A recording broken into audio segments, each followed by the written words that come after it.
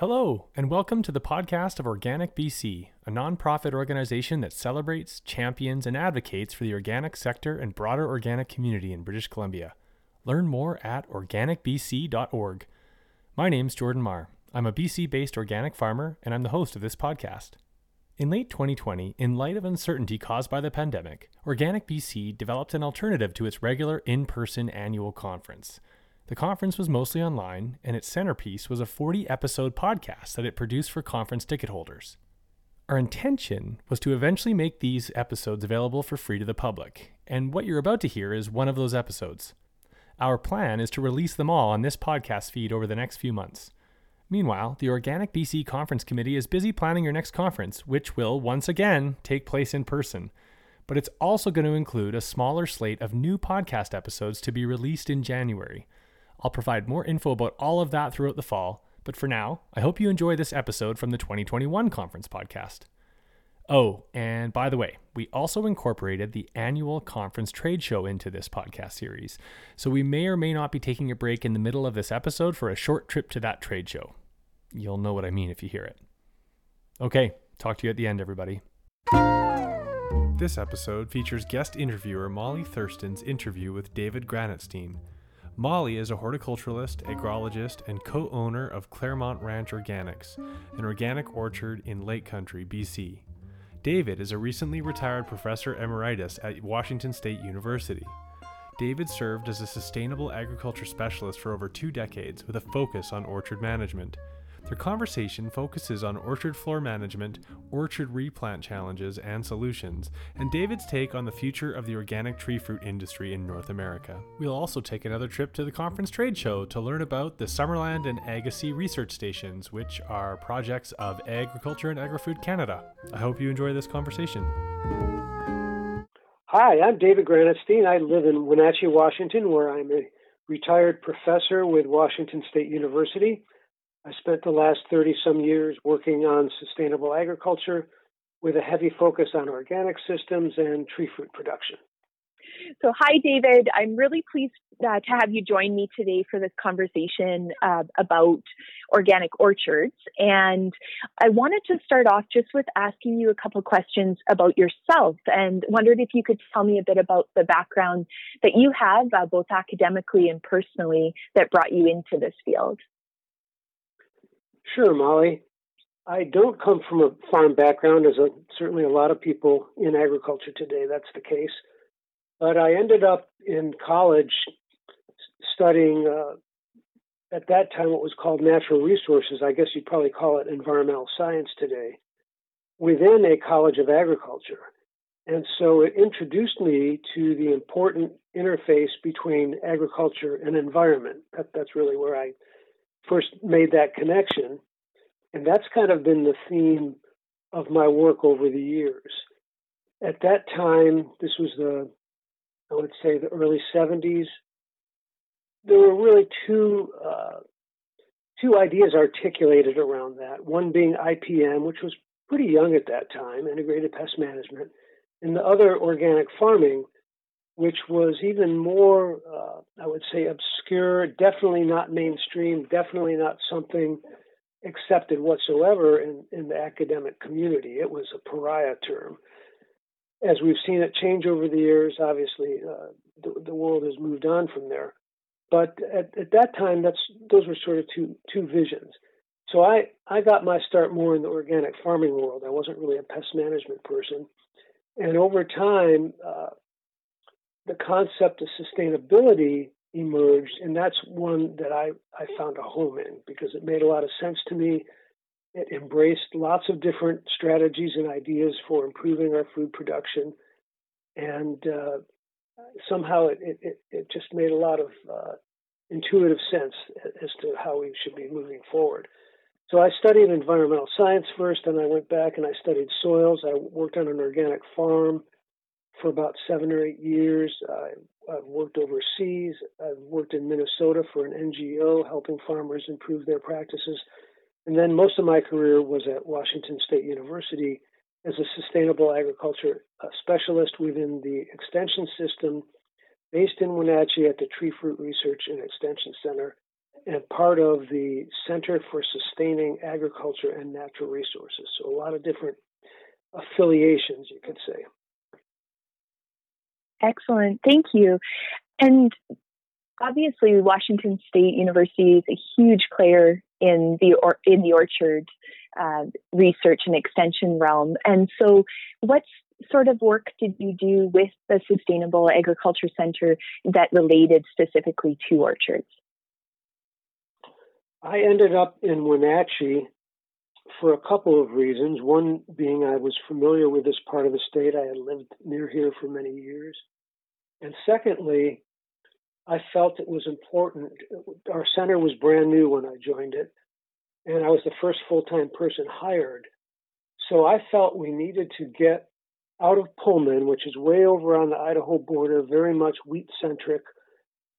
And I felt like a lot of the issues around sustainability were much more in the central Washington area, where you had this intensive irrigated agriculture, a lot of pesticide issues at the time, and not very far away, you had the urban populations. So there was a lot of interaction between groups and interests in those two places, and it seemed like Wenatchee was well located to try to understand that and bridge some of those gaps and move some of these issues forward. Since I was in Wenatchee, of course, I became exposed to the orchard world. It wasn't something I knew a whole lot about prior to that. And because at the time and still today, orchards, tree fruit, are by far the largest component of organic agriculture in the state, I got more and more involved in organic tree fruit as time went on. That was a natural because I already had the organic connection. So I had to learn tree fruit systems, and I took my soils background and tended to focus on orchard floor, understory soils, those kinds of issues. And I'd love to talk now a little bit about some of that work in orchard floor management. And I've certainly seen over the years that you've been involved in working with both cover crops in the orchard as well as replant systems and weeds. I wondered if we could delve into those topics, perhaps starting off with the cover crop systems. What sort of work did you do in cover crops for orchard floor management pertaining to organic agriculture? One of the first projects I got involved in was just asking the question, could we grow something other than a perennial grass in the alley that would add more functional diversity or more function to the orchard system without creating more problems? We tested a number of cover crop mixes. At the time, there had been a fair amount of work in California orchards on these diverse mixes to try to attract beneficials and whatnot for biocontrol benefits. So I played around with some of that for a number of years, and also, given my background, having worked with legume cover crops previously, I was wondering, could we incorporate legumes as part of that strategy and produce a certain portion of the nitrogen that the trees needed within the orchard, and therefore reduce our need for external inputs. That made sense, particularly for the organic growers who had a fairly, their options for nitrogen were pretty expensive at the time, probably still are today. So the idea of growing some of the nitrogen did make sense. So we played around with that. We saw, some benefits. I wouldn't say there were any really big breakthroughs in that in some of the earlier work. Then later on, I tried various strategies, and a lot of this was done in collaboration. So I'll talk about I as well as we. It was generally a team effort of sorts. The question became, could we do something in the tree row versus just trying to keep a bare soil, which means that you've created a vacuum that nature is trying to fill all the time. Could we put something in that tree row, some plant that would be either neutral or a benefit to the ecosystem, and reduce this whole struggle with trying to continually control weeds? So I played around with the living mulch idea in the tree row and had some success, particularly with white clover, hitting a number of the buttons that we were trying to. But ultimately, its fatal flaw, and most of these things have a fatal flaw, and you have to decide, is it too fatal for you to use, or you can just live with it? In this case, it was the rodents. So it turns out I had found a wildlife ecology study on feeding preferences of voles, and the top feeding preference was white clover. Well, sure enough, we planted white clover, and the voles devoured it over the winter. Fortunately, they didn't touch the trees. They liked the clover even more than the trees, but there was no clover left. But it was certainly a sign that we had elevated the risk of tree damage from rodents. So that kind of finished off white clover, which was too bad because it was terrific for weed control. It actually used less water than bare ground. It did fix nitrogen, and we could see the nitrogen increase in the trees. It improved some of the soil quality, but the rodents was the fatal flaw. So we had to move on from there. We tried some other things. I think ultimately came to the conclusion that particularly in young plantings, this strategy wasn't going to work. The competition was just too intense. And so, unfortunately, I never had a real chance to come back around and say, well, what if we've got a well-established orchard and we kind of ease into this? Could we find something that would work and not have the kind of problems we saw with the white clover? I think a few growers are doing that, where once the trees are established well, they may just let some of the existing vegetation, whatever plants tend to establish themselves, come on in. They mow it so they keep the height down, the competition down, the habitat for rodents down. But eventually it forms a bit of its own cover that is self-maintaining and doesn't take a lot of work. So I still think there's opportunities to do more in that. But because of my early experience, it moved me back from the tree row into the alley, back to that legume question. And then I did a number of experiments with different legume species, mostly just single species, because we were just trying to understand what was going on.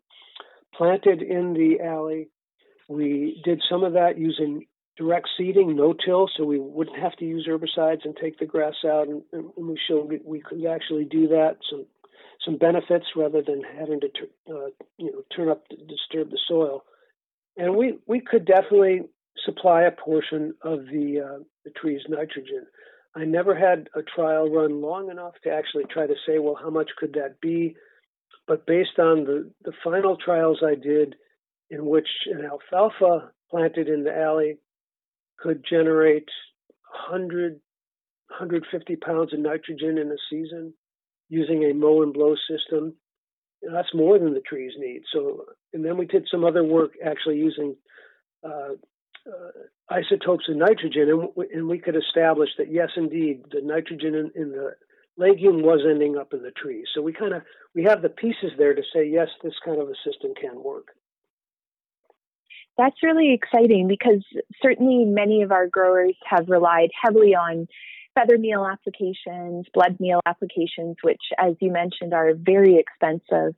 And so the idea of growing something in the alleyway and then being able to apply that to your trees for being able to give them the nitrogen they need is quite something. Could you explain a little bit more what the mow and blow system is, David? Sure. It's just simply, instead of mowing your alley and letting the vegetation, the clippings drop right there in the alley, you have a mower, either one you adapt or a number of companies make them now specifically to do this. They have a side delivery chute and it blows those clippings onto the tree row. And I've seen mowers that put a beautiful, really even layer right over the tree row. And that's what you want. You don't want it ideally bunched up. You want it kind of very thin and even over the tree row. And that's something that you can do or not do depending on your goal. So, for example, with the legume study, the issues around timing of nitrogen are still out there to be ironed out, I feel. And it could be that perhaps your first mowings in the season, you're doing mow and blow, but as you get closer to harvest, you stop and you leave the clippings in the alley so you don't put nitrogen on the trees when you don't want it. So that the timing issue is something that can be managed, and that's why I kind of moved away from doing it in the tree row, where that's much harder because those roots are interacting with the trees. They're getting nitrogen all the time, whether you want it or not. When you're out in the alley, you don't have that problem so much. And at the same time, you're creating a bit of a mulch layer in that tree row, which our other studies have shown to be very beneficial. but it's extremely thin, and so the risk for rodents is virtually non-existent. How thin is that mulch layer potentially? Is that an inch or a couple inches of material? No, because you can put it on that thick, but within a short period of time, it's like paper mache. It's it's like a piece of cardboard almost. So is it that it's compacting down with the irrigation and breaking down very quickly? Yep, exactly. And soil organisms are pulling it into the soil. It's pretty active stuff. It really feeds that active carbon part of the system, and that's what's so nice about it. Excellent. And what are some of the additional benefits that you have seen with this sort of mulching in orchards? Well, we've seen fairly consistently, never 100%, but very high percentage, increased either one or all of these, increased tree growth, and we typically would measure that by the trunk cross-sectional area, increased fruit yield, and increased fruit size. Those are the three positives we generally have seen. We've seen better moisture retention. We reduced water use, and in one orchard where we monitored it with water meters over the season, 20 to 25% was pretty significant. We've seen the ability to reduce fertilizer inputs, obviously, depending on what is in that vegetation you're doing. And we've seen a number of the soil quality parameters improve. Excellent. And with those soil quality parameters, is that increases in organic matter, in soil tilth itself? Yeah, you see the structure definitely improves, and water infiltration is a nice indicator of some of that. Biology, some of the biological indicators will go up with it. And over time, the organic matter, you might have to look at some of the active organic matter to pick it up early on versus the total organic matter. You mentioned alfalfa is one of the species that could be used in the mow and blow system. Are there other preferential species for the Pacific Northwest? Well, I wouldn't say we've been exhaustive enough on this to say here's the species to use or the variety.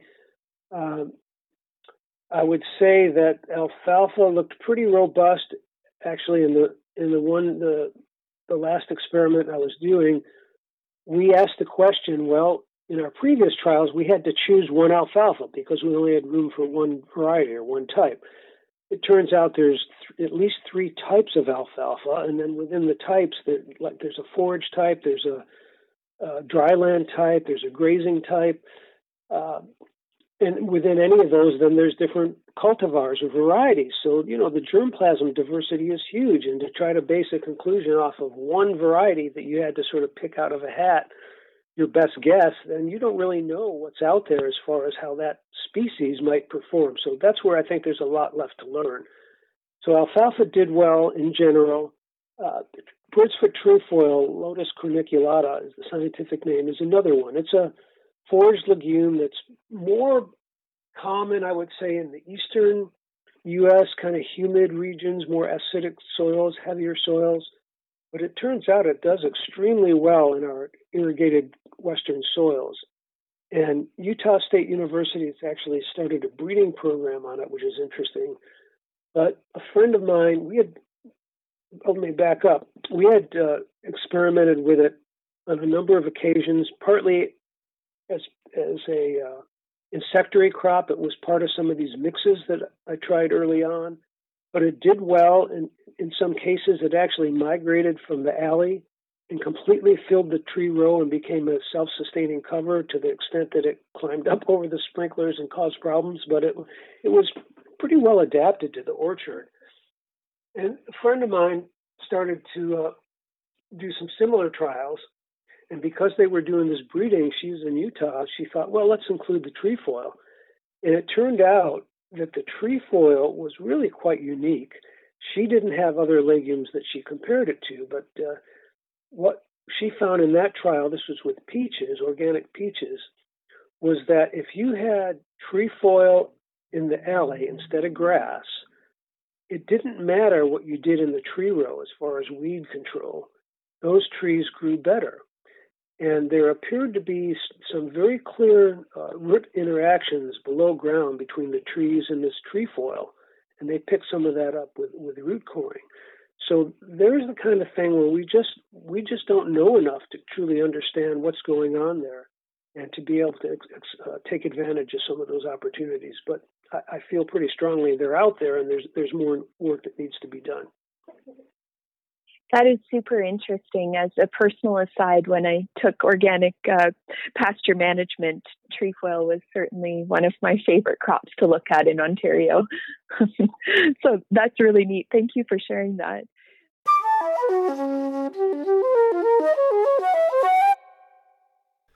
All right, so it's time for another trip to the COABC Conference Trade Show, and this time I'll be talking to Dr. Rashid El-Hafid, who is a Director of Research, Development, and Technology Transfer for 2 British Columbia research stations overseen by Agriculture and Agri-Food Canada. Rashid, thanks a lot for joining me. My pleasure. Thanks for having me. Maybe we can start with the simple. Rashid, could you just tell me a little bit about these research stations and their intended purpose? Absolutely. We have in BC, we have 2 research centers, one in Agassiz and the other one in Summerland. And they were located in completely different environments, in different geographic locations, with different cropping systems, with different issues altogether. That's why we decided to have 2 research centers to address those different challenges for the agriculture and agri-food industry. Rashid, I imagine among the 2 stations you have quite a wide breadth of expertise at your disposal. That's a very good question. In fact, we have over 50 scientists with different disciplines. And those disciplines, they span various areas from breeding, genomics, to pest management, to crop management and soil management practices.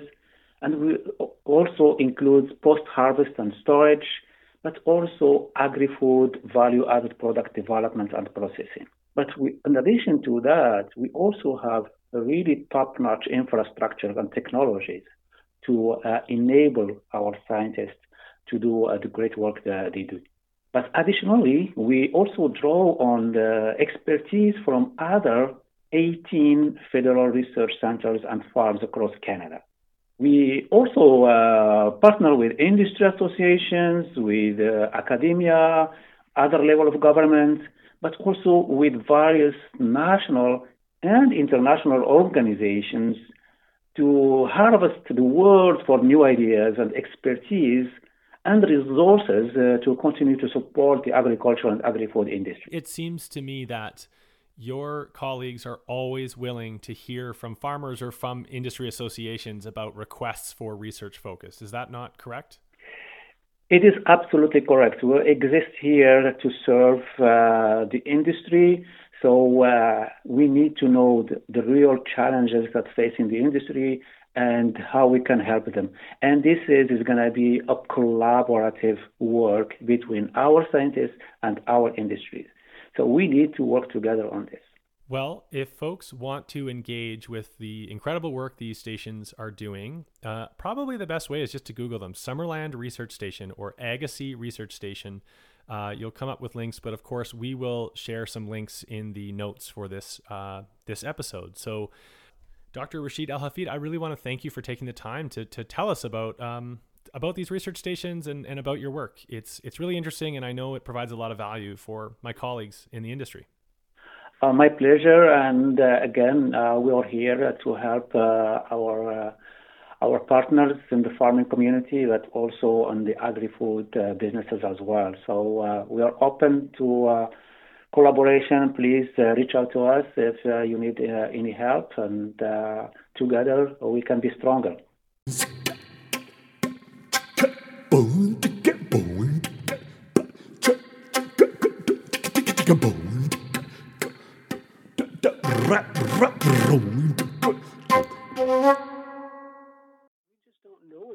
Truly understand what's going on there and to be able to take advantage of some of those opportunities. But I feel pretty strongly they're out there, and there's more work that needs to be done.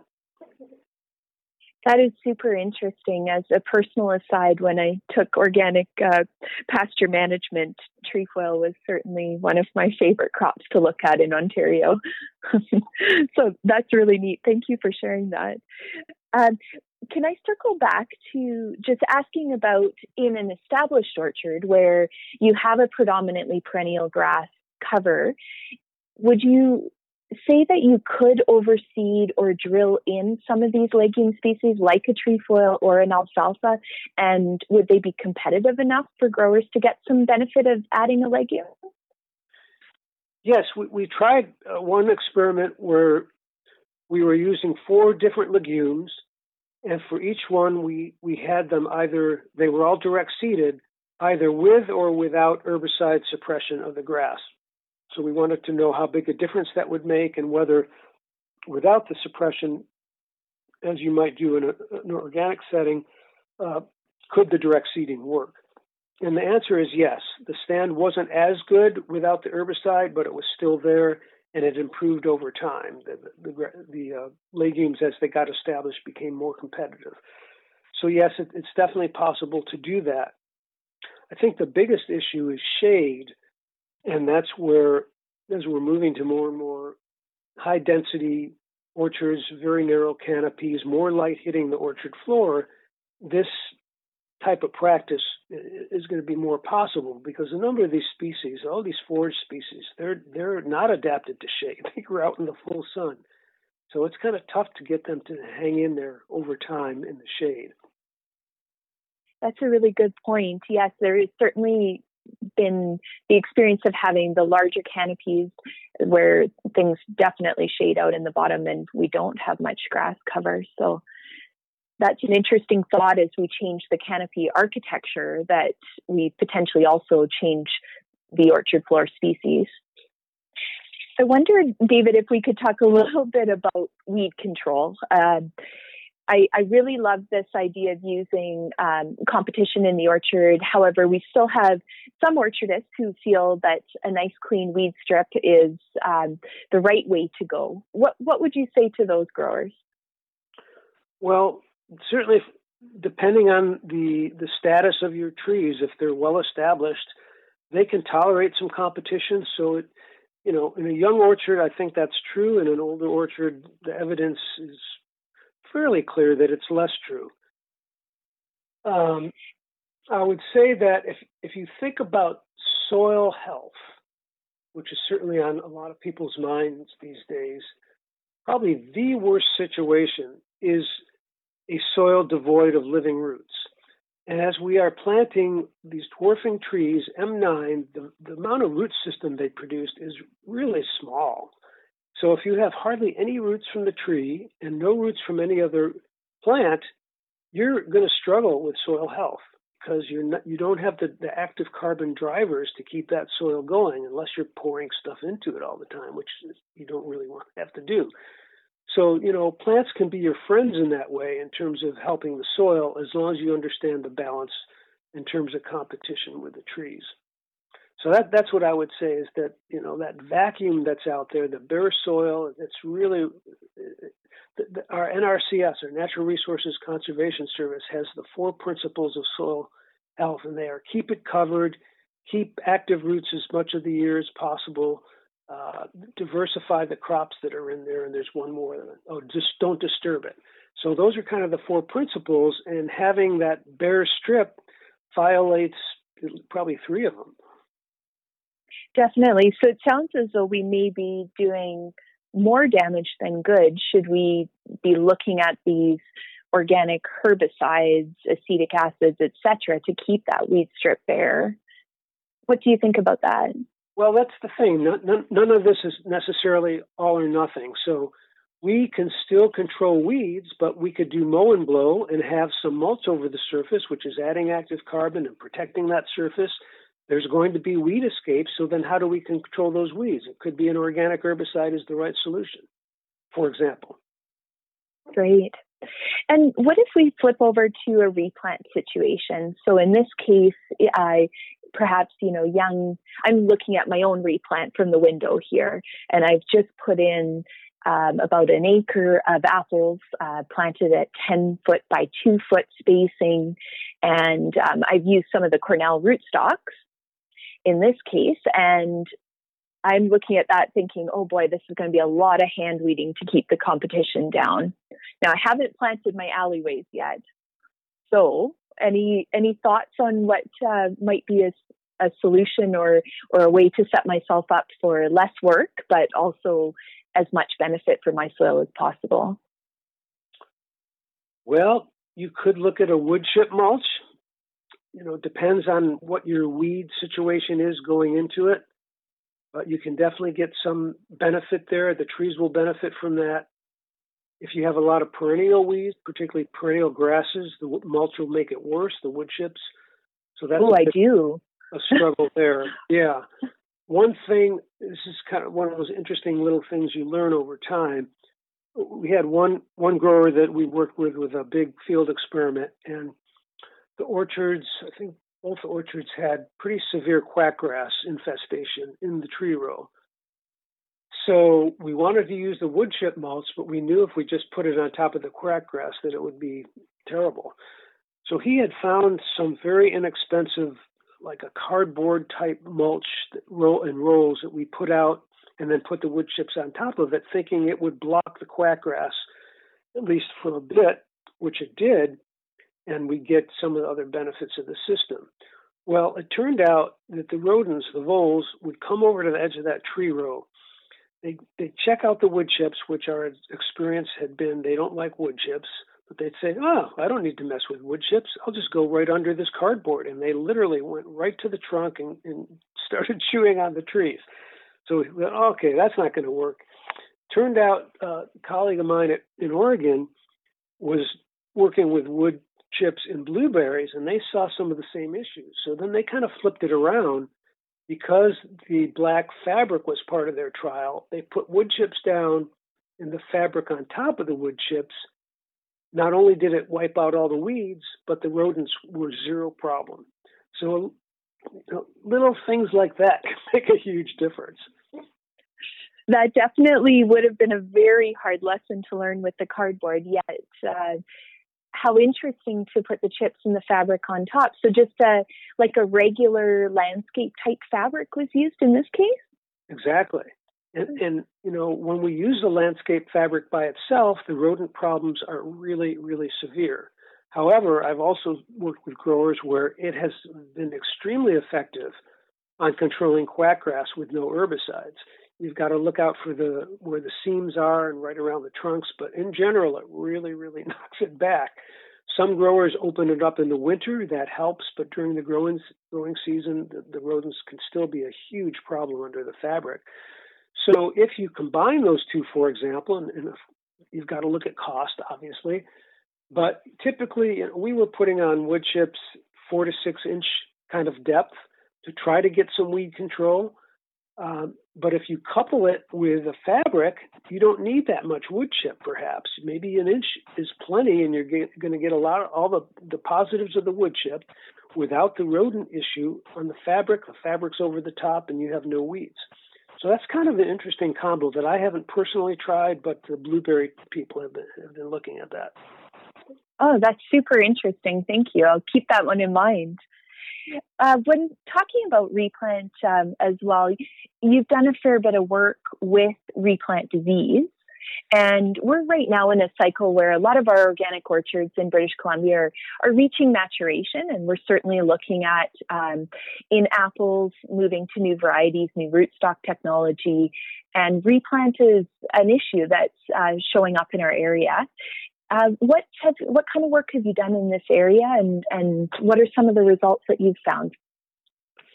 I've had the pleasure to work extensively with Mark Mazzola with the USDA here in Wenatchee. He was hired not too long after I came he's a plant pathologist and soil ecologist, to focus specifically on methyl bromide alternatives for replants, because at the time methyl bromide was pretty common. There was an effort for the phase out of it due to atmospheric issues. And so he was hired as part of a nationwide effort on all different crops to try to find alternatives. So he and I worked together for many years eventually he kind of settled on the brassica seed meal combination, and he tested different species and found that single species didn't do the job because replant is always a host of organisms. It's never one, and one seed meal didn't necessarily take care of everything. So he settled on this combination seed meal of the I can never remember, Synapsis alba and Brassica ginsea, and whether it's yellow mustard and white mustard, people call them different things, but those are the species. And so it's the seed meal after the oil is squeezed out, the leftover, that material is combined and put on as a soil amendment, pre-plant incorporated. And in his 4-year trial, that was one of the last ones he did in the field, they found that the seed meal exceeded tree growth and fruit yield of the fumigated, and which exceeded the control by a lot. So that was pretty exciting to see that the biological solution potentially could do better than the fumigation. And after doing a lot of the soil biology work on it, it was evident that the fumigation effect was pretty transient. Often less than a year, you'd see a rebound in the pathogens and the nematodes. Tom Forge is finding the same thing at Summerland with cherries. But the effects of the seed meal persisted for 3-4 years in terms of how they shifted the soil biology community. So it was less about killing everything and more about changing the food source and then changing the whole dynamics of that community that persisted much longer. What hasn't been done, and I think there's some effort to address this right now, is what if we fumigate and add amendments? Can we kind of overcome that short-term effect, which there's some benefit? The fumigation often did better right away in that first season, but it didn't last. So what if we combine some of these things? That's a question that's out there still to be looked at. So I would say the seed meal is definitely something that shows a lot of potential. Another technique that was tried was anaerobic soil disinfestation that was first pioneered more so in strawberries in California, and now is being used in other perennials. A little more complicated, I would say. And there's some large-scale trials still underway here trying to compare actually the seed meal to the anaerobic to fumigation. So those results should be out in a year or so, I believe. Some other work that Mark did that was very interesting that hasn't really gone anywhere. I know a few growers have tried it. But Mark played around with cover crops. And one thing he found was that if he grew wheat as a short succession crop before replanting apples, and this was all done in the lab in the greenhouse, the roots of wheat in a particular age, so you didn't want to let the wheat go too long. It was fairly young. The roots of the wheat would have different root exudates that really changed the soil biology. And after having 2 or 3 cycles of the wheat, the biology looked as though you had never grown apples in the soil. It was really remarkable. And I've got some wonderful slides showing this that Mark gave me. But when it went to the field, he could never quite get that dramatic effect. So he kind of abandoned that. But some growers have tried taking a year out and planting wheat and whatnot. I think there's probably potential there, but it's going to take some significant research to really delve into that. That's really interesting because a conversation that we've been having locally within our industry has been that, with the cost of land, many growers are in a rush to get back into production as soon as possible, however, then struggle with tree growth, which often results in a delay in being able to achieve the yields that they desire in the orchard. So perhaps this idea of pre-preparation of the land and doing a cover crop is something we need to look further into. Well, that's the rationale for the seed meal and all that. The idea is that you don't have to be out of production because people here face exactly the same issues. It's all, the return on investment, how quickly you can do that. I had a group visiting me, I believe it was from Tajikistan in Central Asia, which is the genetic home of apples and pears. And part of the talk I gave to them was on replant, and they were all looking at me funny.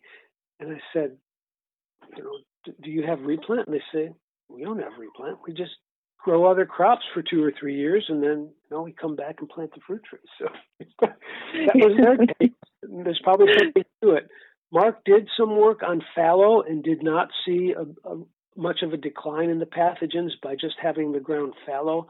So that doesn't seem to be the way to go. We'd probably have to be more active and put some crops in there to do the bioremediation. And one thing about the wheat that was so interesting was the tremendous difference in response depending on the cultivar. And this is why some of these biological solutions are so much more difficult. When you've got methyl bromide or whatever material it is, it has to be that material. You can't sell it if it's not, because it's illegal. So methyl bromide is methyl bromide, and it's going to work pretty much as predicted most of the time. It's very, very consistent relative to a lot of these biological solutions where you say, just plant wheat before trees. Well, turns out the type of wheat matters. When you plant it probably matters. How long you grow it matters. It's all much, much more complicated. And that's probably why we see, some things work here, some things don't work there. It's just sorting out the subtleties of these biological solutions is much, much more challenging. That's so true. Our local experience with doing soil bioassays prior to replanting has certainly shown a wide range of responses to, both fertilizers that we've applied, to biologicals we've applied. And I think you're right. There's a huge amount of complexity there. Yeah. The assays that seem to have worked well here are the seedling assays. I don't know if you've tried those, but where you can take Mark kind of came up with a nice system. They've got these little grow tubes. You take your soil from the replant, half of it you pasteurize at a certain temperature to kill most of the pathogens, but not wipe out everything. I don't know what the temperature is, 140 or 160. And so then you put the soil, pasteurized versus non-pasteurized, you plant your apple seed in them, and you let it grow up a certain amount of time, and then you can kind of see, is there a response to pasteurization of a certain percent? If you're over this certain percent, I can't remember if you used to say 20 or 30% better, then you're probably in the replant problem zone. If you're not, you're probably not that susceptible to it. Yeah, I think we're doing something quite similar here, which has been quite helpful just to give growers an indication as to what direction to go with pre-treatment of the soil before planting. It's interesting. So one of the things that we tried this year in doing some replanting with cherries was oilseed radish. And I wonder if that crop operates a little bit differently. If it is suppressive like the brassica seed meal, or if it's more so that the actual great long taproot on it is breaking up the soil. Have you worked with that at all? I have not. I know a couple of growers who have put it in the orchard specifically to help open up the soil and improve structure, but I don't think they were looking at it for the replant kind of situation. No. What about disease suppressive compost, David? That's sometimes something that's been bantered around as well. What would a disease suppressive compost be or be used for? That's a tough question. Compost, has been very effective for Phytophthora, for example, and some damping off Pythium in a lot of potted soil work. Harry Hoytink out of Ohio State pioneered a lot of that work, and he got pretty darn consistent results. But it seems like when we go to the field, it changes. It's not, there's too many other things going on, or the rates have to be so high you can't do it. But, coming up with this idea of designer composts to be suppressive to specific pathogens or pathogen complexes is something that's been kind of bandied about. I don't know how much progress has been made on that to where we can really dial it in. Obviously, our technical ability to understand what's in the compost has improved from a biological standpoint. But particularly because replant is a complex, it's not one organism, I think it might be kind of tough to design something that's going to be that broad spectrum. Yeah, definitely. The other question that has really come up from growers recently too is there's a number of packaged or sort of retailed mycorrhizal products.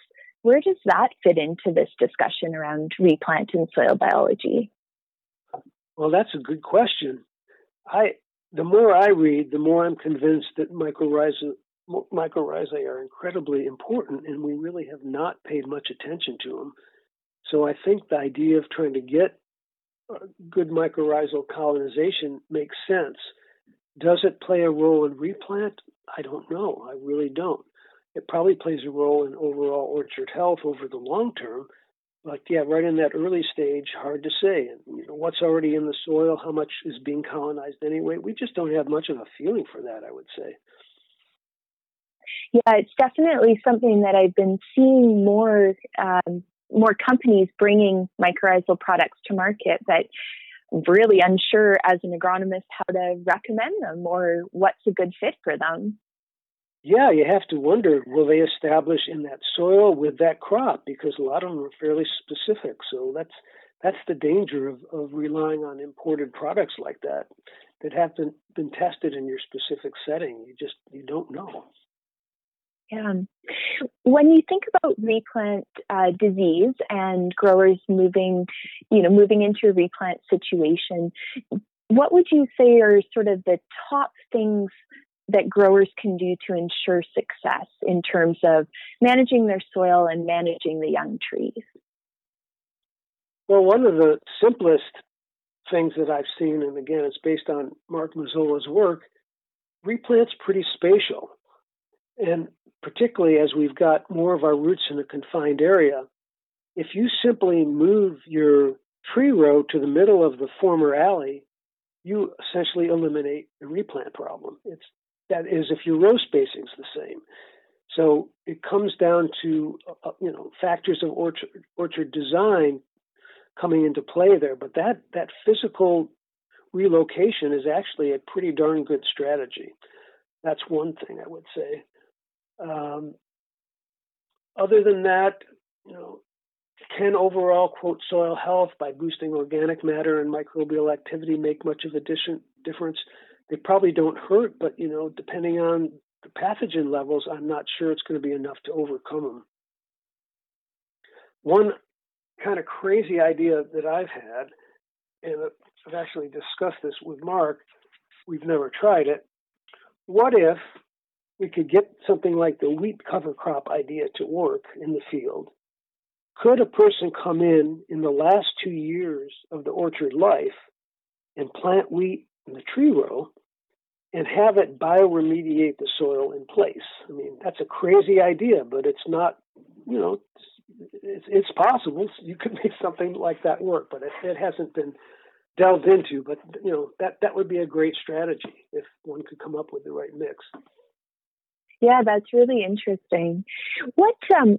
David, what does a soil test tell growers about their soil health or their nutrient availability? Because we always talk about soil tests, soil tests before you replant, get an idea of what nutrients are available in your soil.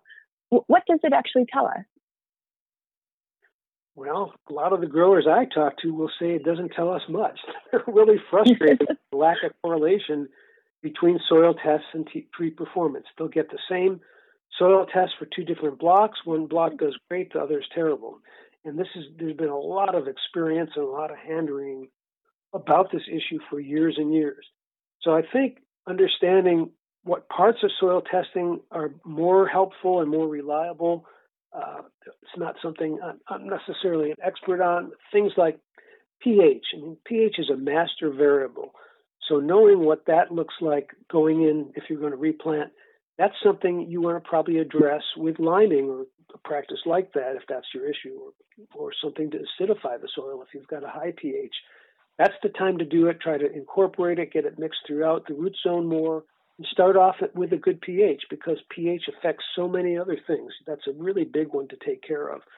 Phosphorus could be another one. It's much harder to deal with phosphorus deeper in the soil after planting, and so if you're deficient in phosphorus, it makes sense to try to get some of that down in the soil. Chemical soil test won't tell you about compaction, so you'd want to look at compaction. It's a different test prior to replanting. And, do you need to do the deep ripping to try to open up where the soil's been compacted by years of tractor traffic or whatever.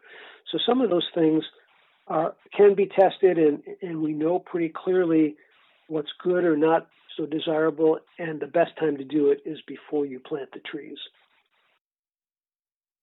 That's great. I think those are all really good tips because, as you mentioned, certainly being able to incorporate the types of nutrients that you need to have them in the root zone is so much more efficient before you put trees in than trying to come back after the fact to top dress.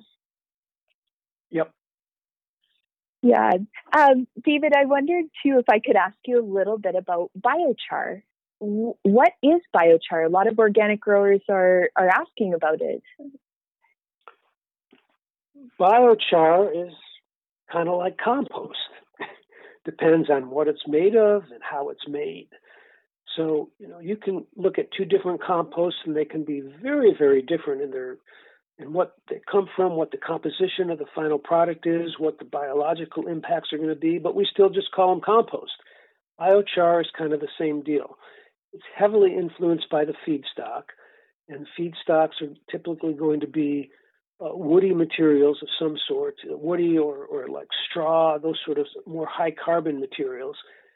And biochar goes through a process of heating in a low oxygen environment, which rather than having full combustion, which is what normally would happen, you char this material, you drive off a number of volatile chemicals, and you chemically change the remaining material.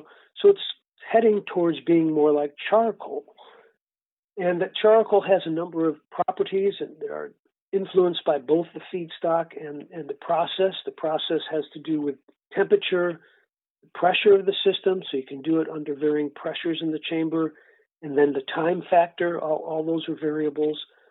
Partly that's driven by what's the goal of the process. In some cases, biochar is a byproduct of creating biogas or bio-oil. So this is all part of in a sense, a lot of interest around the renewable energy. Can we take biomass, forest debris that's not going to be used, or from logging companies where all the material is sitting there, all that woody bark material and whatnot, and find some more beneficial use for it. The idea has been, can we convert it into fuel? Well, when you make the fuel through these pyrolysis systems, that's the technical term, you'll often get other byproducts, tar or char, and depending on the process that you use. On the flip side, there's some people who want to make biochar, and then these other products might be the byproducts, and biochar is the main product. So you're going to vary your process depending on what your product orientation is, and then that's going to change the composition of the biochar. Really interesting. So how can biochar be applied to orchards? What are the benefits that it would have on soil and the crop? I have not personally used it in orchards, so I can't say. I was involved in a fairly large project looking at it more in dryland systems and some in irrigated row crops. And we didn't see really big effects in terms of plant growth. We did see some effects of nitrogen tie-up, which is well documented. Some of these biochars are because of their carbon composition, they will outcompete the microbes for nitrogen. So you can get tie-up. So that's a negative that you have to watch out for. It does, a lot of the biochars are higher pH, so on acidic soils, they do have a liming influence. There's some definite benefit there, depending on your soil situation. Depending on how it's made, its nitrogen content can be pretty low. A lot of the nitrogen is often lost. But one of the things that people are interested in is both its exchange complex, so its ability to hold nutrients, kind of add to the cation and anion exchange in the soil, and its potential as a habitat for microorganisms because of all the interesting pore structure, the physical structure of it.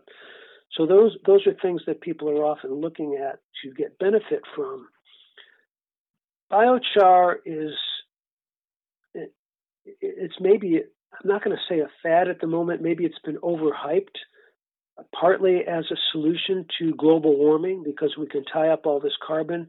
So biochar, by its physical and chemical nature, is pretty stable in soil. That's the whole point. It's a carbon that's going to stick around a long time. And when you're trying to get a very stable carbon, then you don't have a very active carbon. So you can't have it exactly both ways. And I think some people are misled to think that it can bring both benefits. But a lot of the interest stemmed from some work done by Johannes Lehmann out of Cornell, who intensively studied the agriculture along the Amazon River and some of the Amazon basins, where they found these soils called terra preta, or black earth Amazonian soils. And it turns out that those were formed by charring the forest vegetation when they did their slash and burn systems, that apparently there was some real intentionality to it at one point, along with the fact that they had all the debris from their villages going out onto these soils as well. So the exact evolution of those terra preta soils, I don't think is completely understood.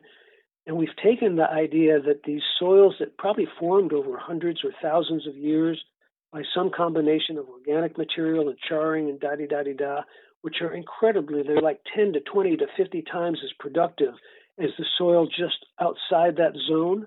It's unbelievable. They've transformed the soil.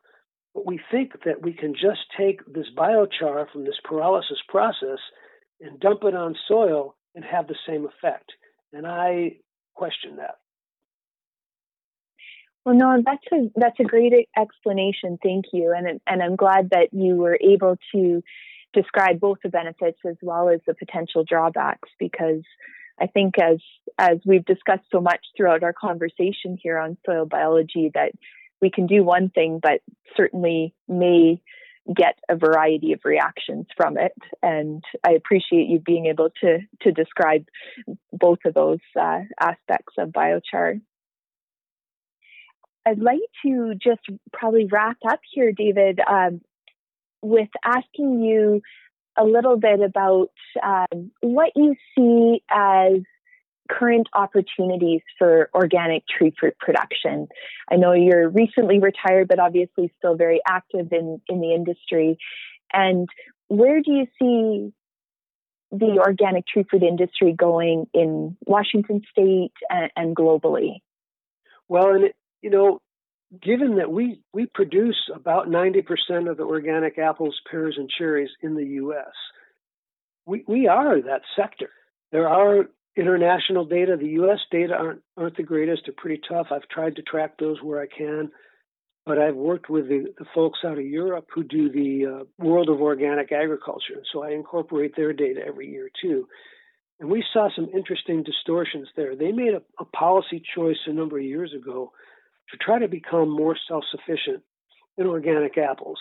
Producing organic apples in scab-ridden places is really tough, as you know, and that's most of Europe. It's a really difficult situation, but they've invested in a huge amount of work in scab-resistant varieties and all sorts of things, and they've expanded to the point where they're pretty darn close most years to being self-sufficient.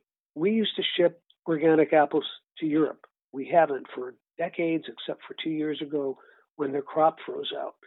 So they've in large part succeeded. They've also had a lot of European Union encouragement through subsidies and other things, and that showed up pretty dramatically in their statistics, in the global statistics, when they had a subsidy for converting land to organic, but it wasn't tied to producing organic food. So Poland, which is actually I think the largest apple producer in Europe, had all of a sudden it had more organic apple acres than anywhere. It was crazy.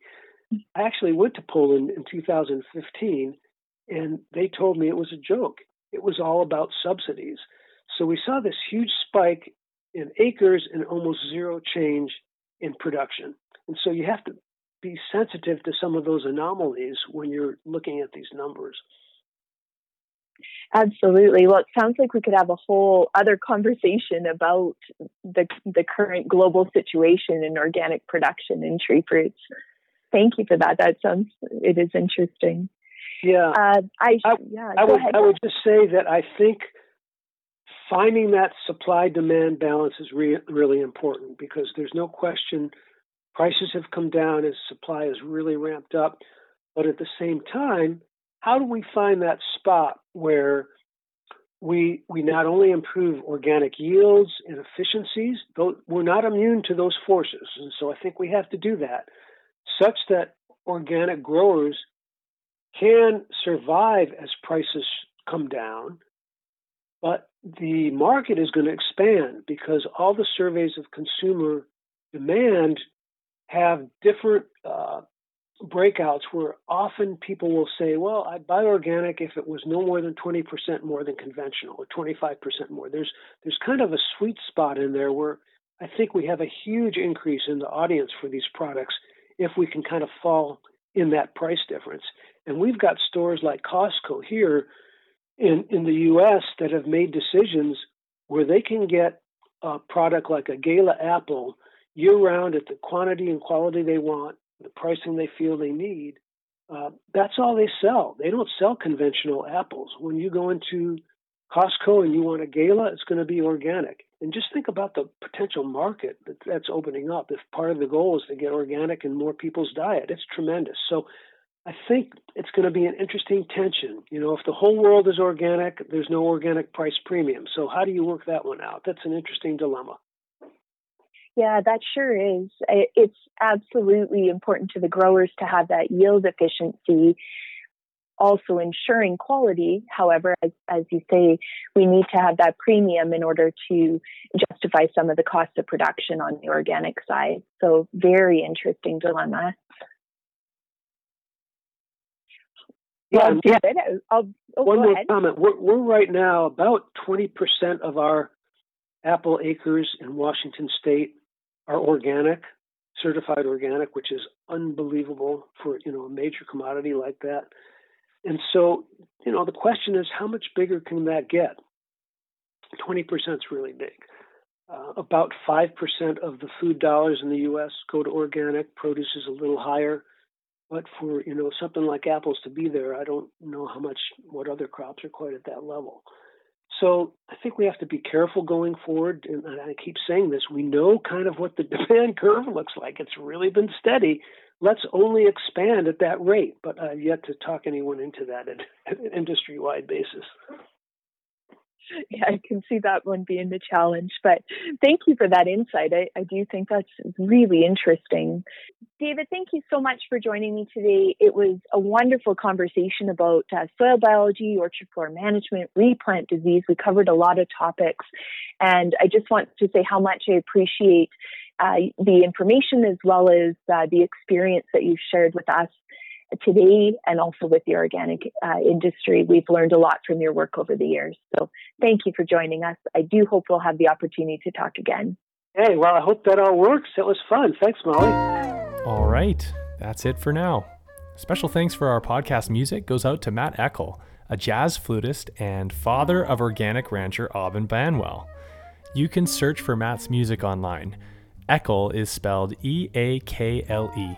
I also want to thank all of the guest interviewers you'll be hearing in this series as we re-release it over the next few months. Gavin Wright, Molly Thurston, Abra Bryn, Tristan Banwell, and Emma Holmes. Thanks to all of you for your contributions to the show. Okay, everyone, I hope you enjoyed what you just heard. I'm Jordan Marr, and I will talk to you soon.